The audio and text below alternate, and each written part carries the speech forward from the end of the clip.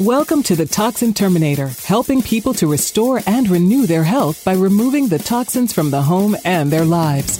Join in as industry thought leaders help you understand the physical and emotional effects these products can have on you and your family, and the safe alternatives you can use to remove the hidden toxins for renewed health. Now, please welcome your host, the Toxin Terminator herself, Amy Carlson.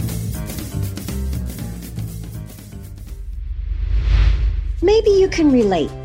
We tried every fad diet, meal plan, cleanse, and exercise program out there to get rid of that unwanted belly fat.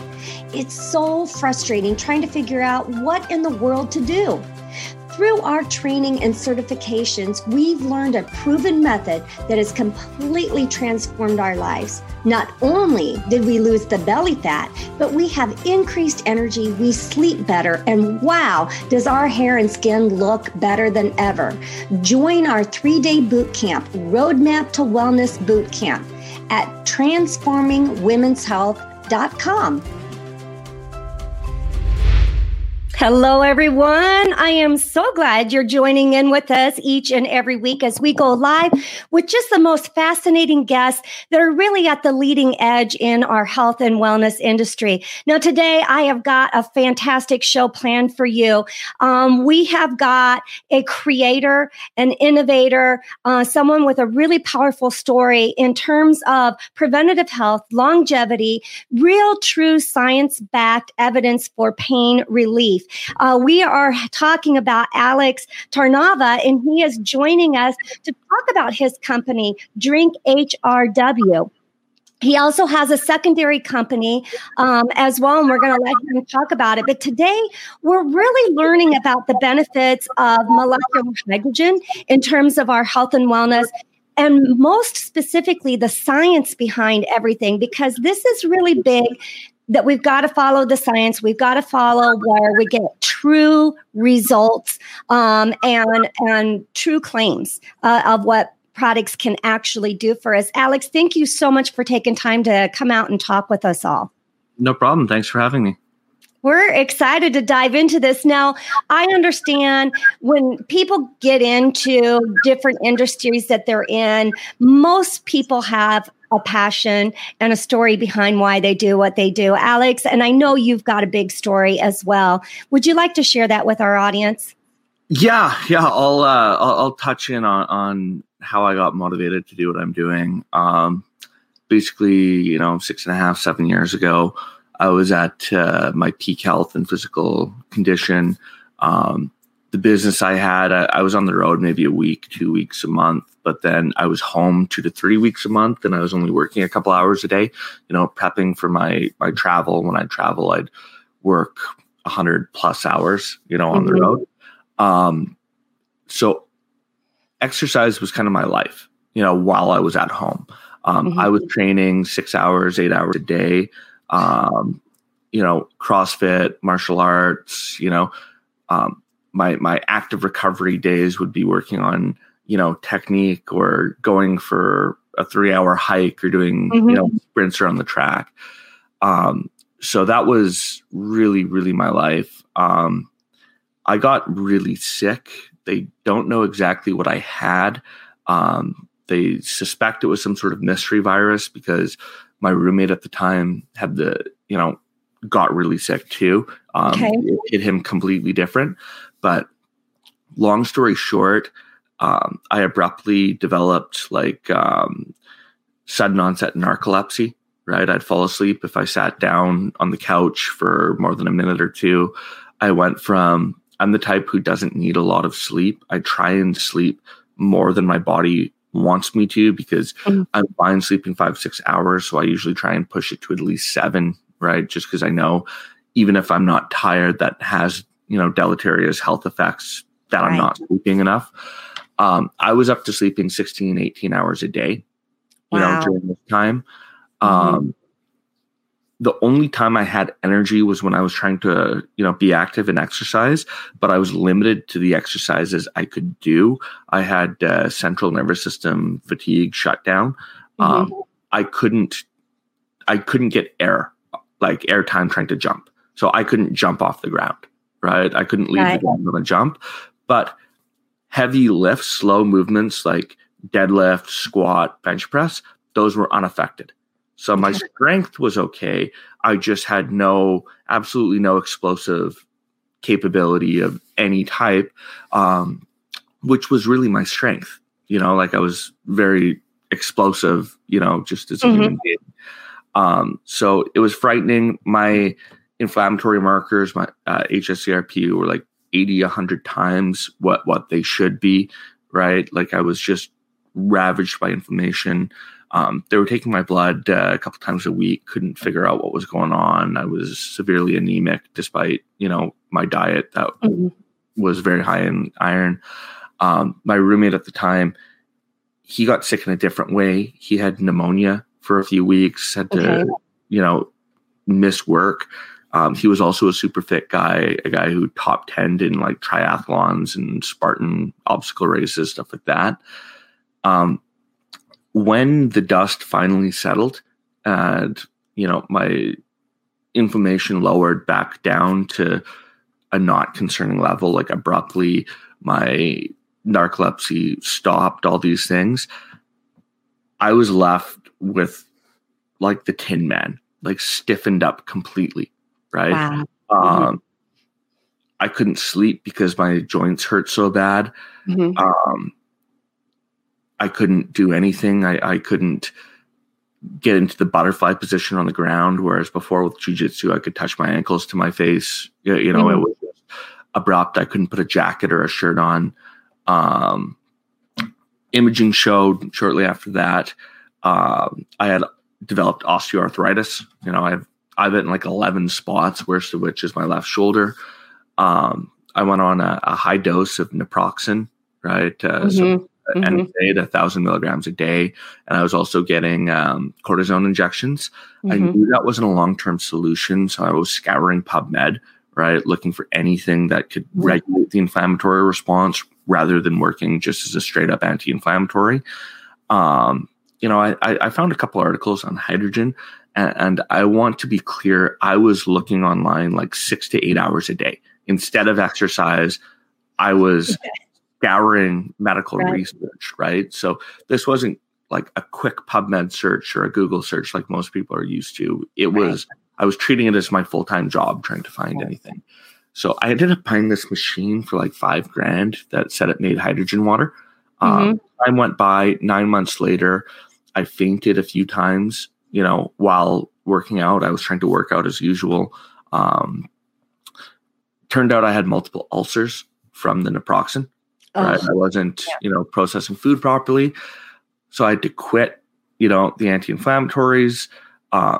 Almost immediately, my shoulder completely froze, right? Which was frustrating because this hydrogen water wasn't working. I had a $5,000 paperweight.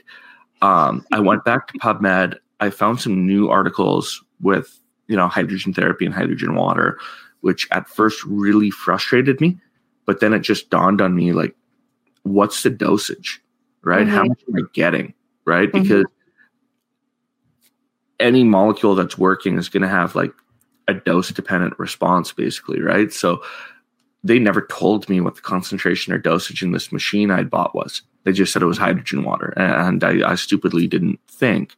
Well, I started reading the methods in these studies and looking at the dosing, looking at the ways they were making the hydrogen water. None of them were using a machine like the one I'd bought, right? So I found a testing kit, like a reagent to conduct titrations on the water that I was making to see what the levels were. Right. And they were undetectable. I had to triple the input to detect any hydrogen at all. And it ended up being, 0.01 milligrams a liter or parts per million. Give context, the tablets I developed are delivering about 12 parts per million. Okay. So that's like 1,200 times more. You know what I mean? So right. This machine was like 1/50th what an international group of scientists, the IHSA, has determined is the lowest observed therapeutic dose, 1/50th the amount. And the lowest, ever observed therapeutic dose doesn't mean it's always therapeutic. That just means in any indication that they've ever found, this is the lowest that it's ever worked for anything at 0.5. We're doing 12, so 24 times the concentration. Right. So what landed you on hydrogen? You've got inflammation in the body. How did you land on hydrogen as a relief?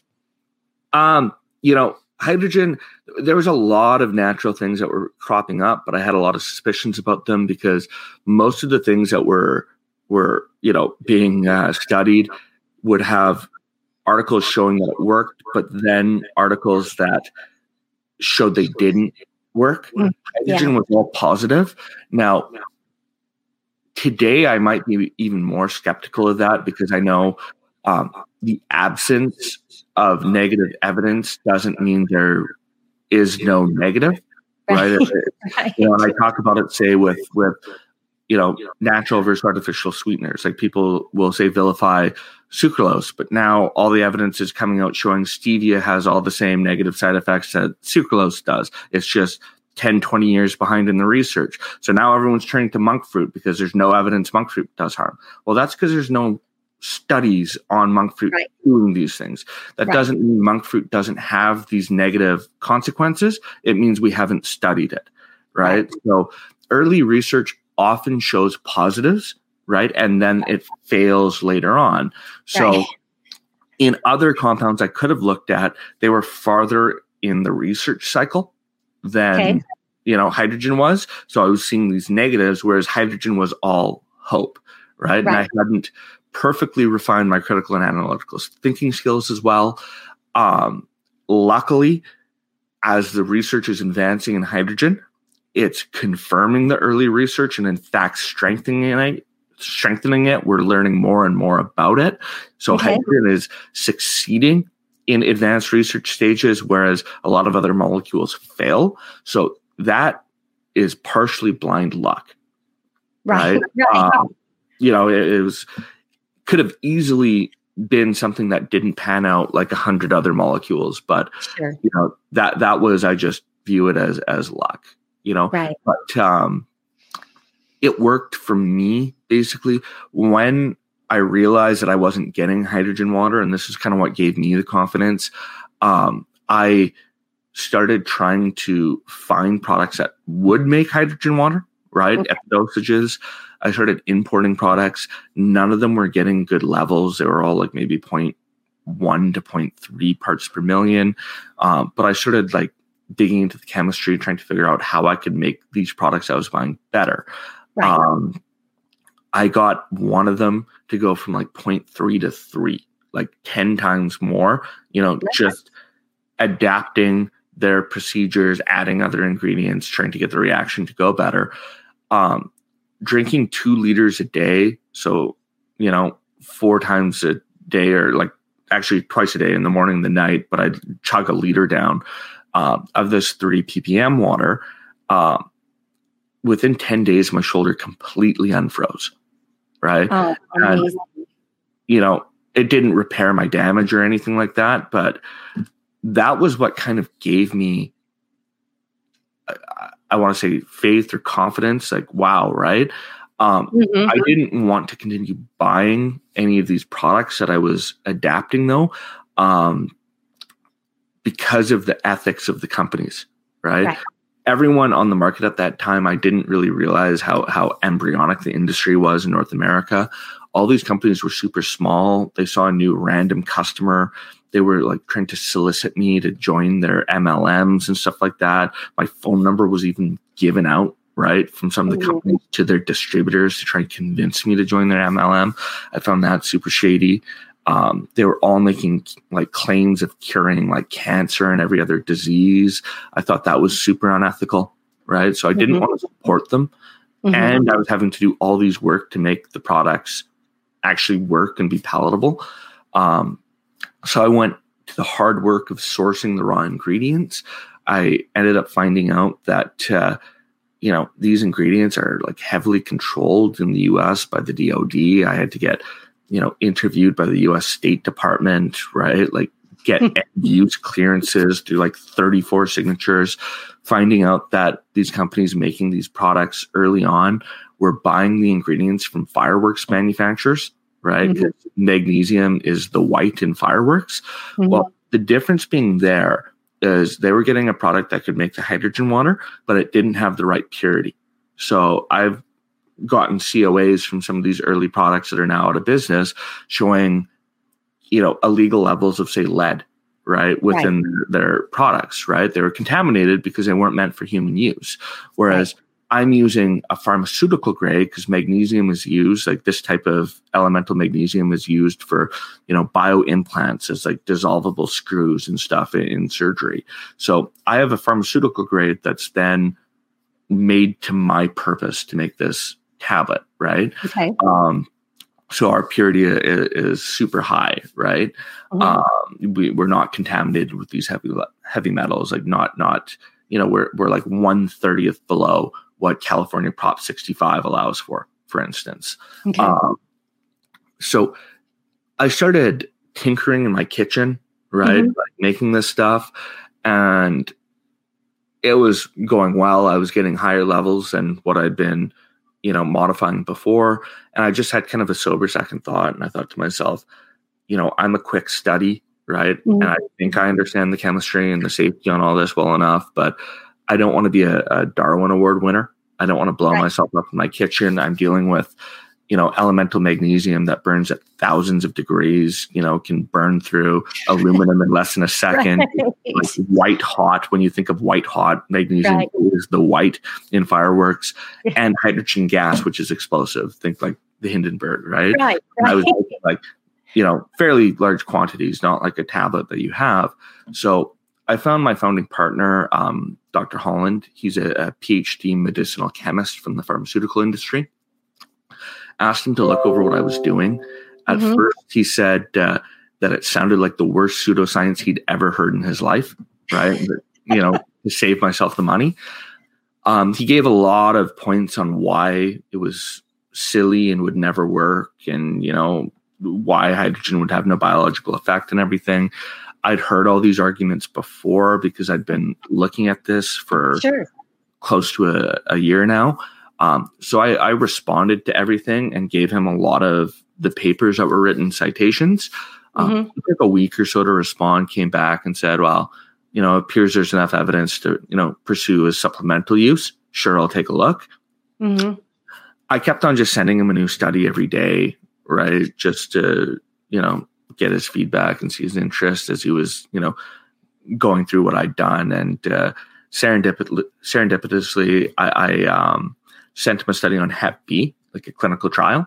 I didn't know that his current project he was leading a team, looking at molecules to cure Hep B, right? Okay. So it piqued his interest. He called me for lunch and he said, there could be something here, right? Are you looking to commercialize this? And it had crossed my mind, but I thought that perhaps, it would be too arrogant of me to try and commercialize something like this because I didn't have a background in the industry, didn't even know where to begin, told these concerns to him. And he said, well, looking at these other products on the market, tinkering in your kitchen, you're already better than any of them are. And if you have these concerns, then that means you're going to try and do it properly rather than just put something out to market, unethically. So, I kind of committed, okay, like we'll see where this goes. Took him not very long to refine, the chemistry I'd been working on, but then producing was the next challenge, right? It only took a couple weeks, 3 weeks, I think, to refine, when we were making them in a mortar and pestle 10 at a time. But going from making 10 tablets at a time to millions at high speed on a production line, that is a different beast altogether. Sure. It took us a year, 2,000 iterative adjustments, and 15 failed scale-up attempts to get our first production-ready tablet, which wasn't nearly as good as the one we'd made in a mortar and pestle, right? And now, since then, in the last 4 years, thousands of more iterative adjustments to get to where we're at today. So why the tablet versus a machine that's going to create the hydrogen gas within the water itself? What's the benefit? So we typically get 10 to 100 times higher concentrations, with the tablet than the machines. The big reason for this is how small we're able to make the bubbles, right? Okay. With our reaction to the tablets. Most people have seen from the movies and everything like that physics gets really weird the smaller you get. Right. That's not just the case for like getting down to quarks and stuff like that. It's if you go to, even below 5 microns in size, particles and gas bubbles behave differently than above 5 microns. Okay. Right? So, basically, a particle cannot be water soluble, right? So it would either float or sink. But if it's below 5 microns, it just hangs around in solution all day long and you might not ever see it. So it doesn't have to be water soluble, right? Likewise, for a bubble, hydrogen, has a very low solubility point in water and tends to just dissipate straight out of solution when they're larger bubbles. Okay. So you usually would have to, in one lab, you might have to bubble hydrogen gas through water for like half an hour to even hit saturation point of 1.6 ppm or milligrams a liter. Okay. We're getting 12 ppm or milligrams a liter, so 7-8 times what the saturation point is, because we're creating bubbles in like the 20 to 30 nanometer range. Okay. Right. So a nanometer is 1,000 times smaller than a micron. Right. For Americans, a millimeter is 1/25 of an inch. Mm-hmm. A micron is 1/1000th, right, of a millimeter, and a nanometer is 1/1000th, right, of a micron. So being at say 25 nanometers, that's 1/1,000,000th of an inch. Right. So that's how small the bubbles we're making. So when these bubbles are super small, that's how we're able to make this white water, almost looks like a glass of skim milk that's dense with hydrogen gas bubbles that aren't escaping into the atmosphere because of how small they are. And there's just no machines on the planet that can do that. Okay, so then we're creating this white water because of the size, with the tablets. Tell me again what the benefits are, because when I talked about that earlier in the interview, you were talking about the science. There was more positive than negative, in the science research. And I get that the inflammation, it's going after inflammation. Is there other benefits that this is going to? Absolutely, right. Hydrogen is becoming a really, really cool topic of research. Myself and some other researchers are looking at it as sort of a master regulator within your cells. Okay. Right? So hydrogen isn't just an anti-inflammatory. In some studies, it can be a pro-inflammatory, right, for beneficial outcomes. Inflammation isn't necessarily bad. That's part of our immune response, right? Not enough inflammation is a bad thing. Same thing with oxidative stress. Hydrogen usually has an antioxidant-like effect, right? Mm-hmm. Sometimes it has a pro-oxidative stress effect, right? So some oxidative and nitrosative stresses are good for us. Right. We want certain amounts of hydrogen peroxide in our system. We want nitric oxide. It's a free radical, right? But, most people know the benefits of nitric oxide and won a Nobel Prize, right, for its regulatory role in our system. Hydrogen seems to promote something called redox homeostasis. So that's kind of the yin yang, harmony between, our body's production of antioxidants and beneficial oxidative stresses. Hydrogen promotes this harmony between the two, right? Okay. Adjust the dials. It does the same thing for things like autophagy, right? Which is all the rage in biohacking, right? How to, how to increase autophagy. Well, hydrogen in multiple studies has activated autophagy, but in some has inhibited it. And when it inhibits it, it's for a beneficial response. Models such as heart failure, you don't want autophagy at that time, right? And hydrogen has blunted it, stopped it from happening.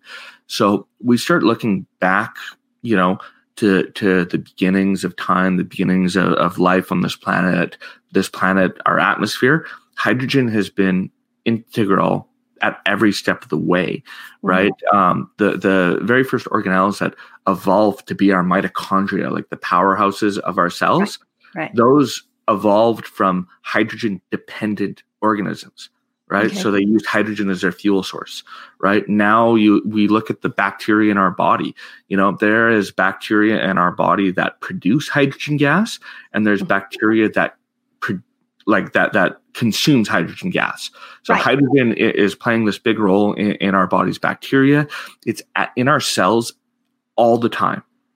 So does it help balancing out that microbiome then? I mean, because that's a huge topic. Well, yeah, right hydrogen has shown in humans, in pigs, and goats, in mice, across all mammals studied to improve the microbiome, right?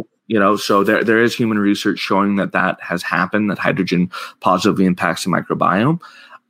Now, we want to look at why, say, taking a big dose of hydrogen works when we are producing hydrogen all day long, right? And you can look at this the same as you do, say, other, hormetic stressors, right? Things like exercise, right? It's really, really bad for you if you don't exercise at all. Right? A sedentary lifestyle. It is just as bad for you if you exercise too much. Right. Yes. You look at some guys who are, say, Olympians in their early 20s that have been tested their whole life, so aren't on steroids, and they have the testosterone levels of an 80-year-old man, right? From their system shutting down from overtraining, right? We want this intermittent erratic stress. You see the same thing, say, in pigs with cold exposure, right? You expose pigs to cold for 4 hours a day, and it improves something called brown adipose tissue conversion. So that's what we can use as energy stores. It improves metabolism. It improves thermogenesis. So they're creating heat. They're burning fat. Pigs lower inflammation, healthier. All this thing. You expose pigs to cold 24 hours a day, and the opposite happens.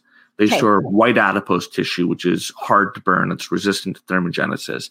It increases their inflammation. The pigs are sicker, less healthy, right? Because we want these intermittent stressors, right? So even radiation can be beneficial, right? In low intermittent doses. But if you're exposed to radiation, in higher doses all the time, it's going to kill you, right?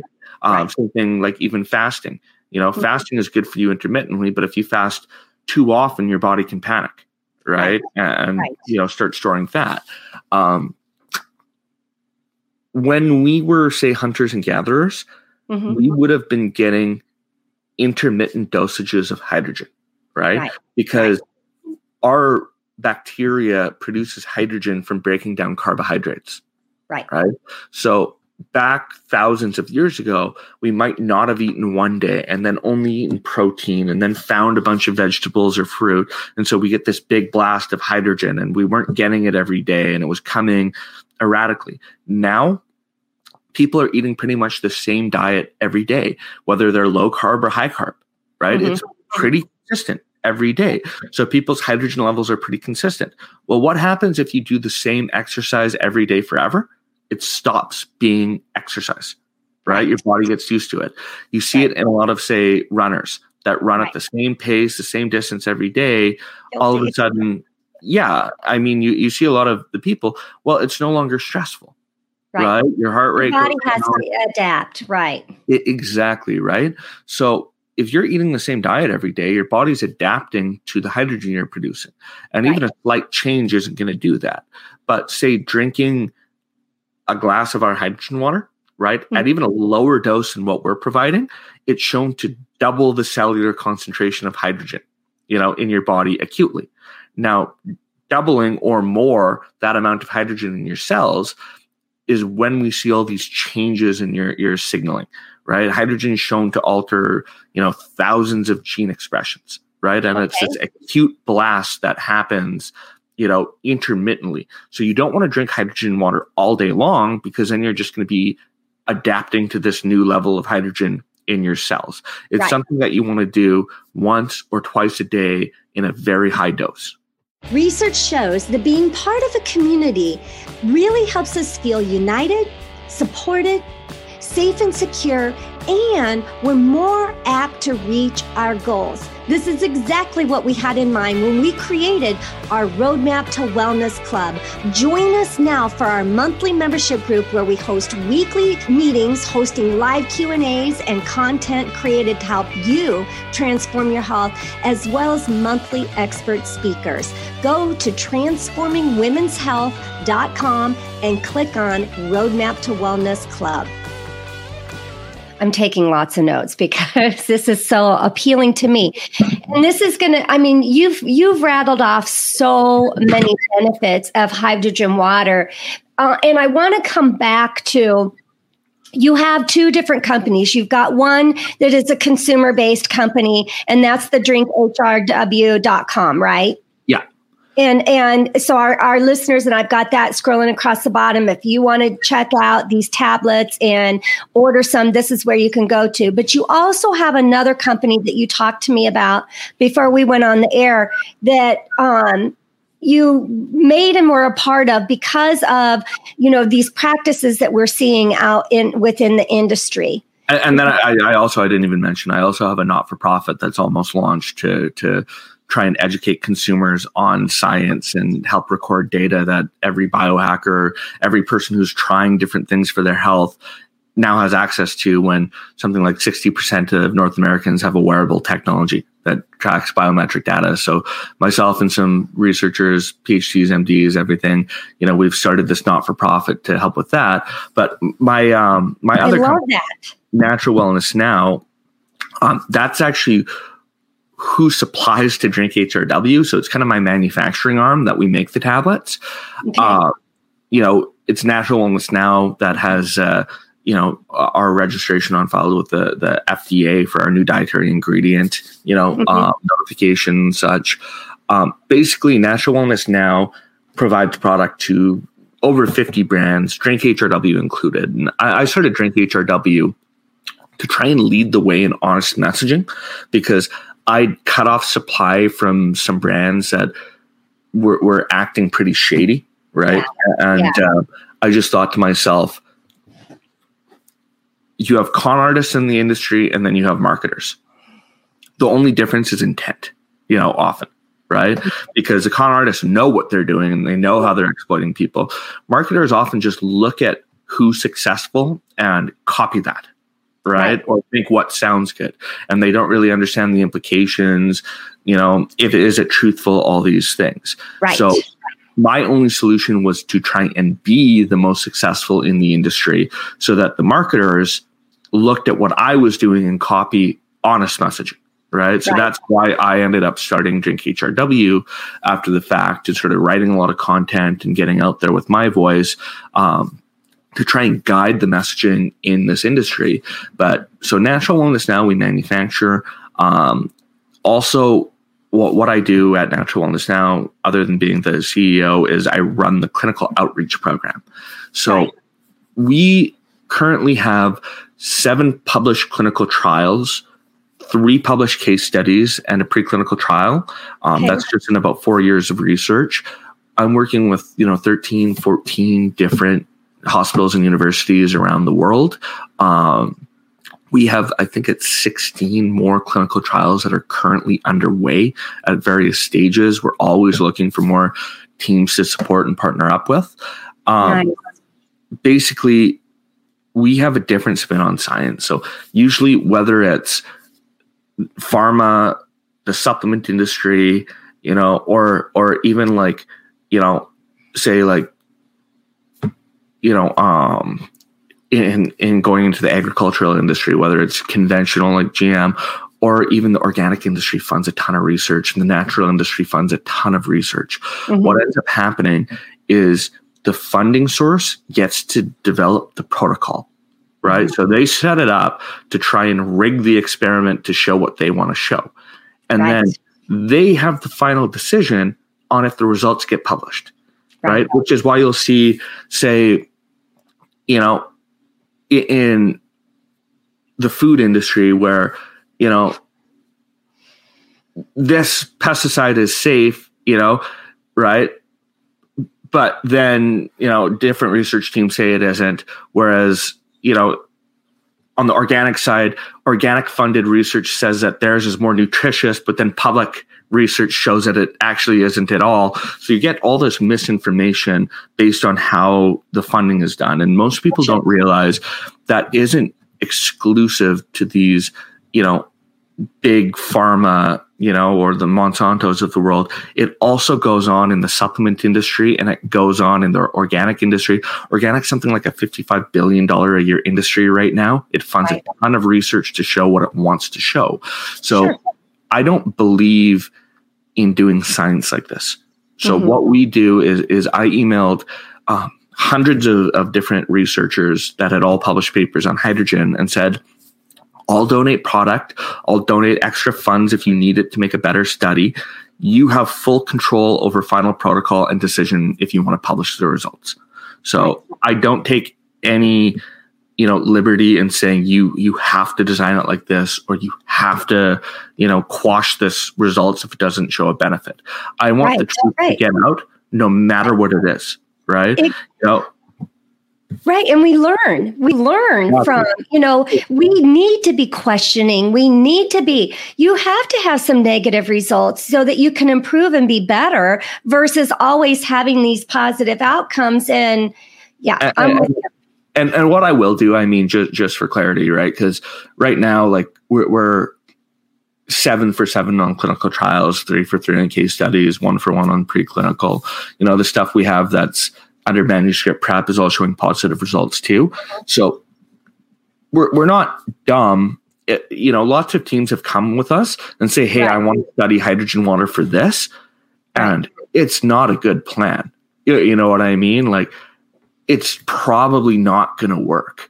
You know, so I'll say, hey, what's your justification for wanting to research for this purpose, right? And they'll say something, and I'll be like, well, mechanistically, that's not really how hydrogen works. I don't think that's going to work, right?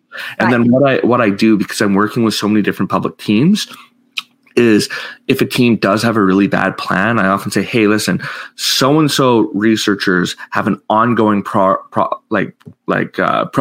and they're finding really good results over here. They might be able to offer you some advice on how to design a trial to look for what you're looking for. Then I'll ask the other group of researchers. You know, it's a small community. They all are more than happy to help each other, right? So we end up getting better designed studies, right? So we're dramatically reducing the chance of negative results because the hypotheses are more sound. Right. Yeah. Because, I mean, fact is, if I wasn't in communication, we probably would have a few negative results by now, just because they're looking at things that it doesn't really have a good chance at working for. Right. So, and you have to realize that to begin with. We did have a question from someone that I would like to put out if we could.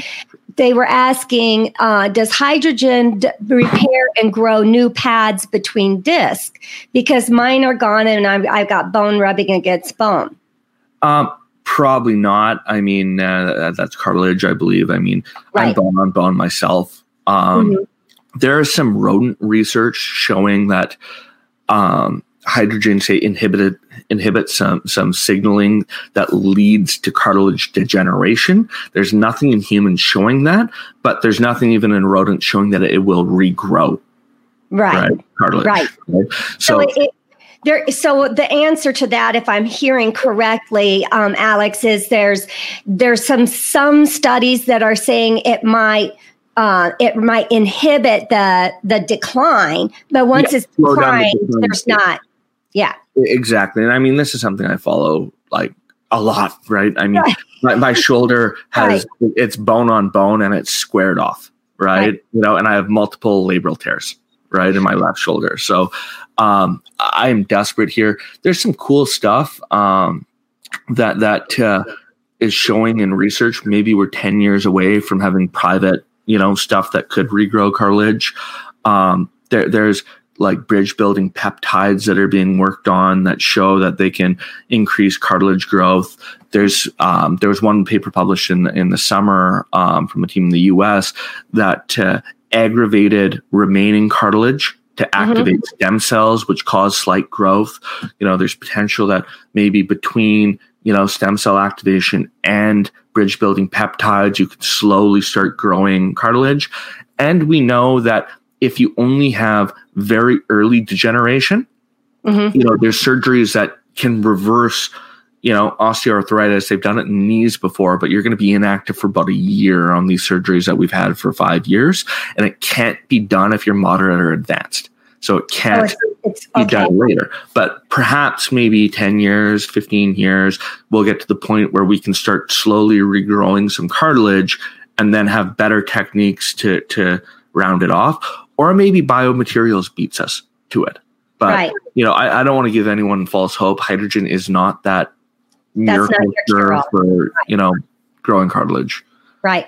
Well, and you said a little bit about stem cell therapy, and I know we're going off on a tangent and we're well beyond our time, but I just, because a lot of claims are out there about stem cells. In fact, I was a runner and I have broken both feet and have no cartilage in between my toes and got very, very painful for me to run.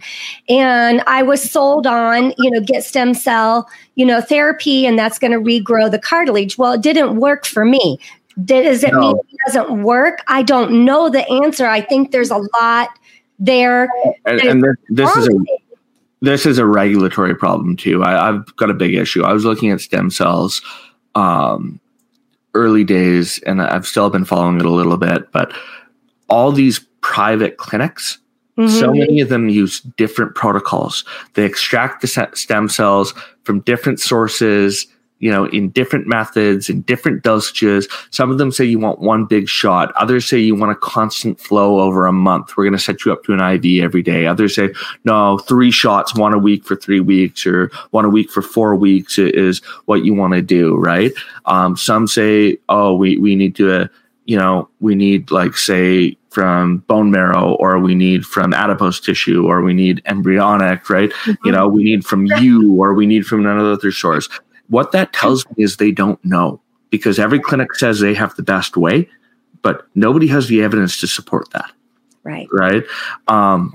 Then it further complicates it.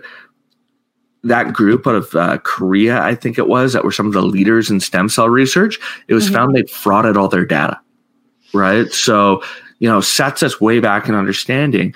And this is why we need more funding, for science. Right. I want to include stem cells as one of the things that people can upload in the not-for-profit. So if people want to go check it out, it's myjourney.science. It's a not-for-profit. We're not launched yet. We're still writing the templates.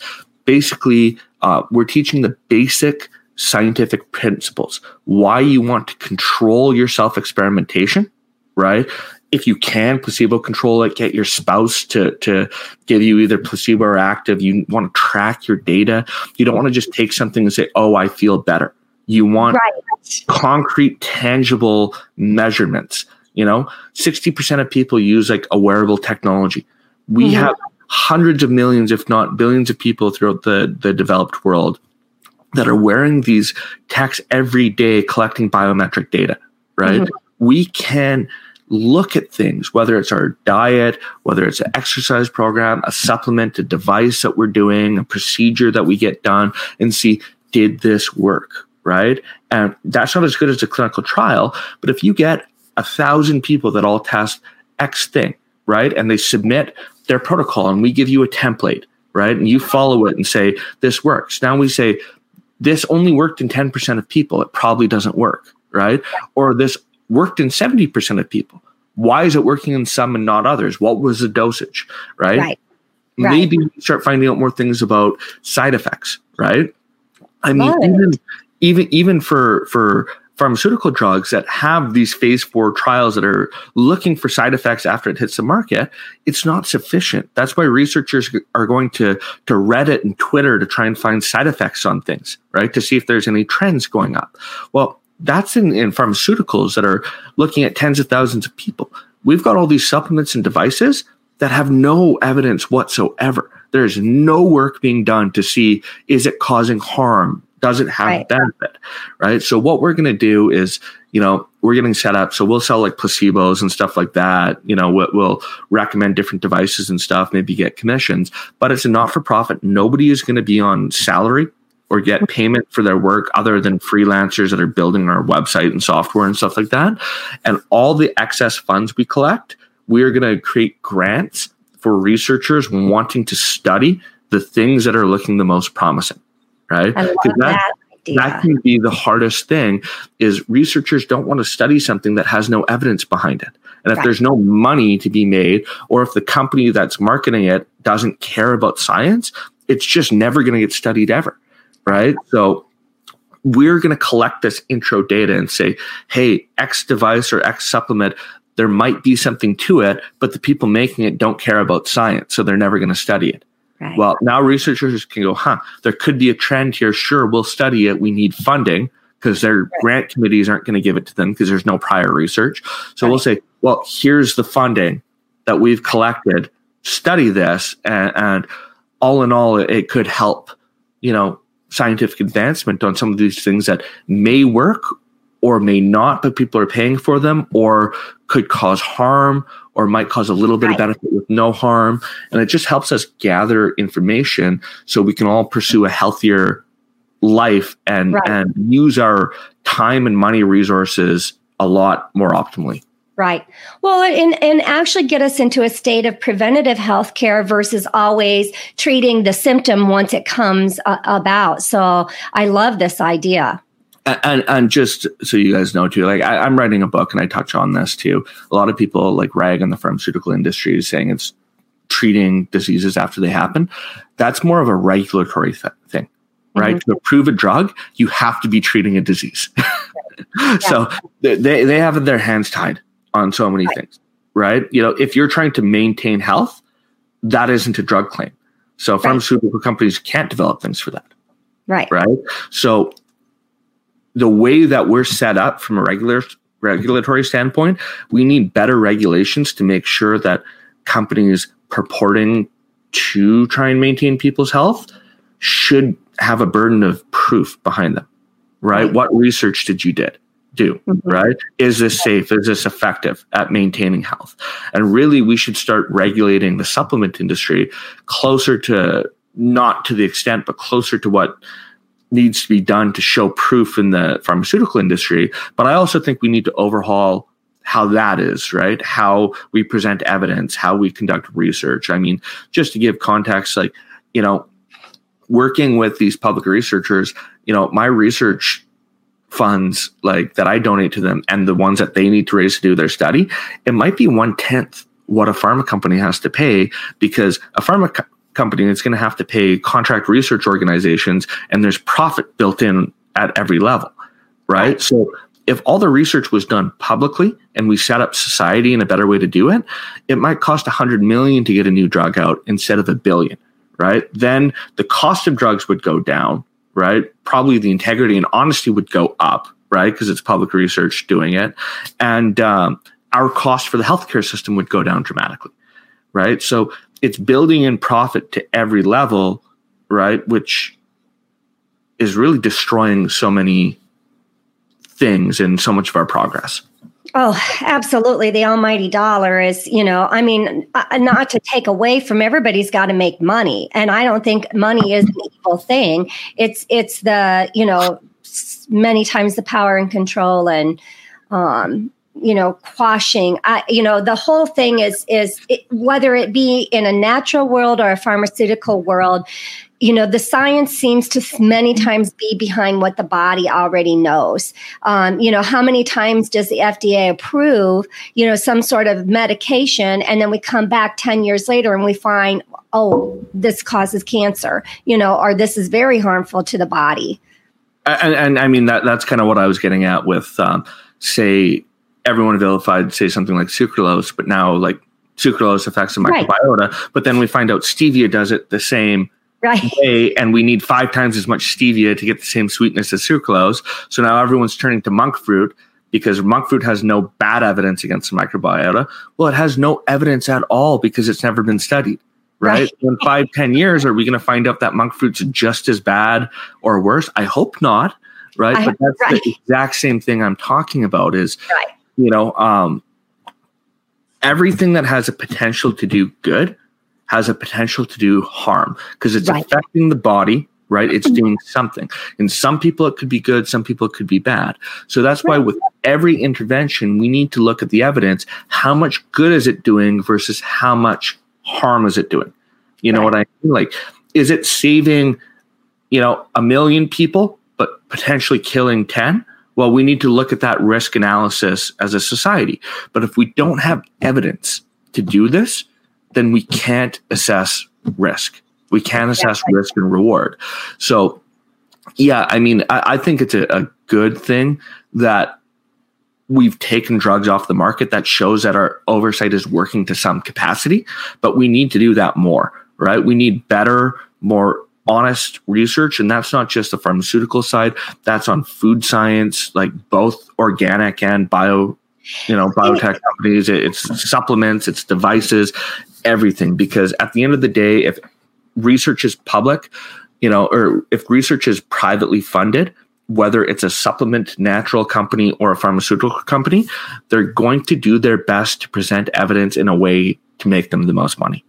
Right. Well, and that it's any industry, Alex. I was in the automotive industry for 30 years, and I can tell you that it's, they're not going to put everything out there that's bad. Car manufacturers, they have lots of recalls, and, and it doesn't get to recall state until you have exponential injury or, things happening, before they're, okay, wait a minute, it's going to cost us more to fight off the lawsuits than to do a recall. So we're going to go ahead and put a recall out. It's in every industry.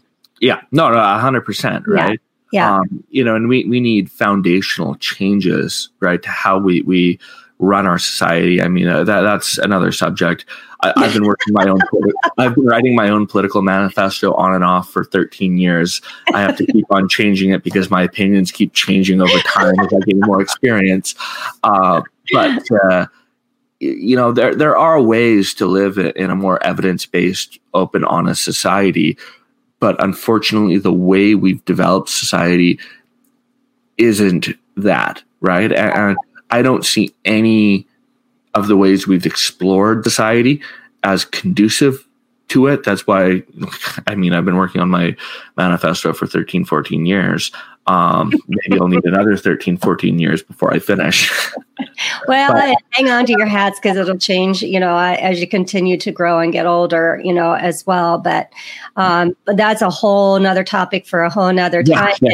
And, listen, we got to call this, get this to an end. I want to make sure our listeners can absolutely get a hold of you. We've got drinkhrw.com. You listed out Natural Wellness Now. Is that a website as well? No, we don't have a website for that. Okay. That's just a manufacturing arm. But okay.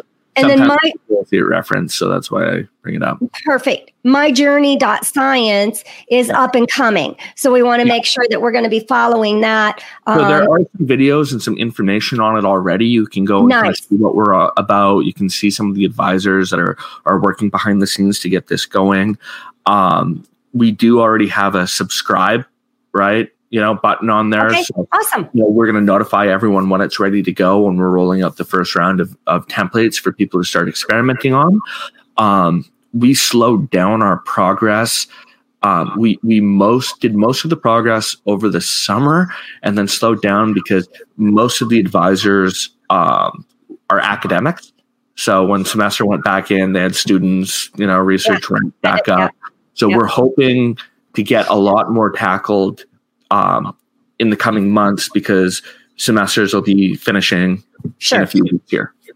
Awesome. Any final words you want to leave our listeners with, Alex?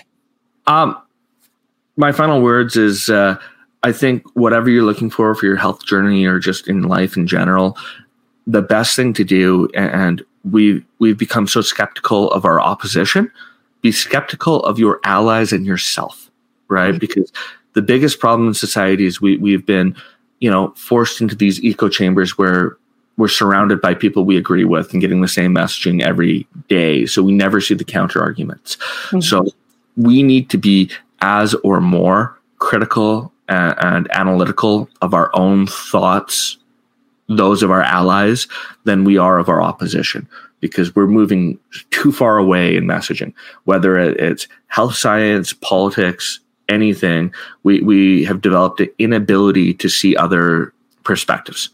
Oh, amen. Thank you so much. That's all for this episode of The Toxin Terminator, and we hope we've helped you remove the hidden toxins in your life for renewed health. If you're looking to continue your journey towards full rejuvenation, reach out to Amy directly by visiting amycarlson.com for your own one-on-one chat session, as well as your free toxic risk assessment. That's AIMEEcarlson.com. And remember, you are just one small change away from renewed health.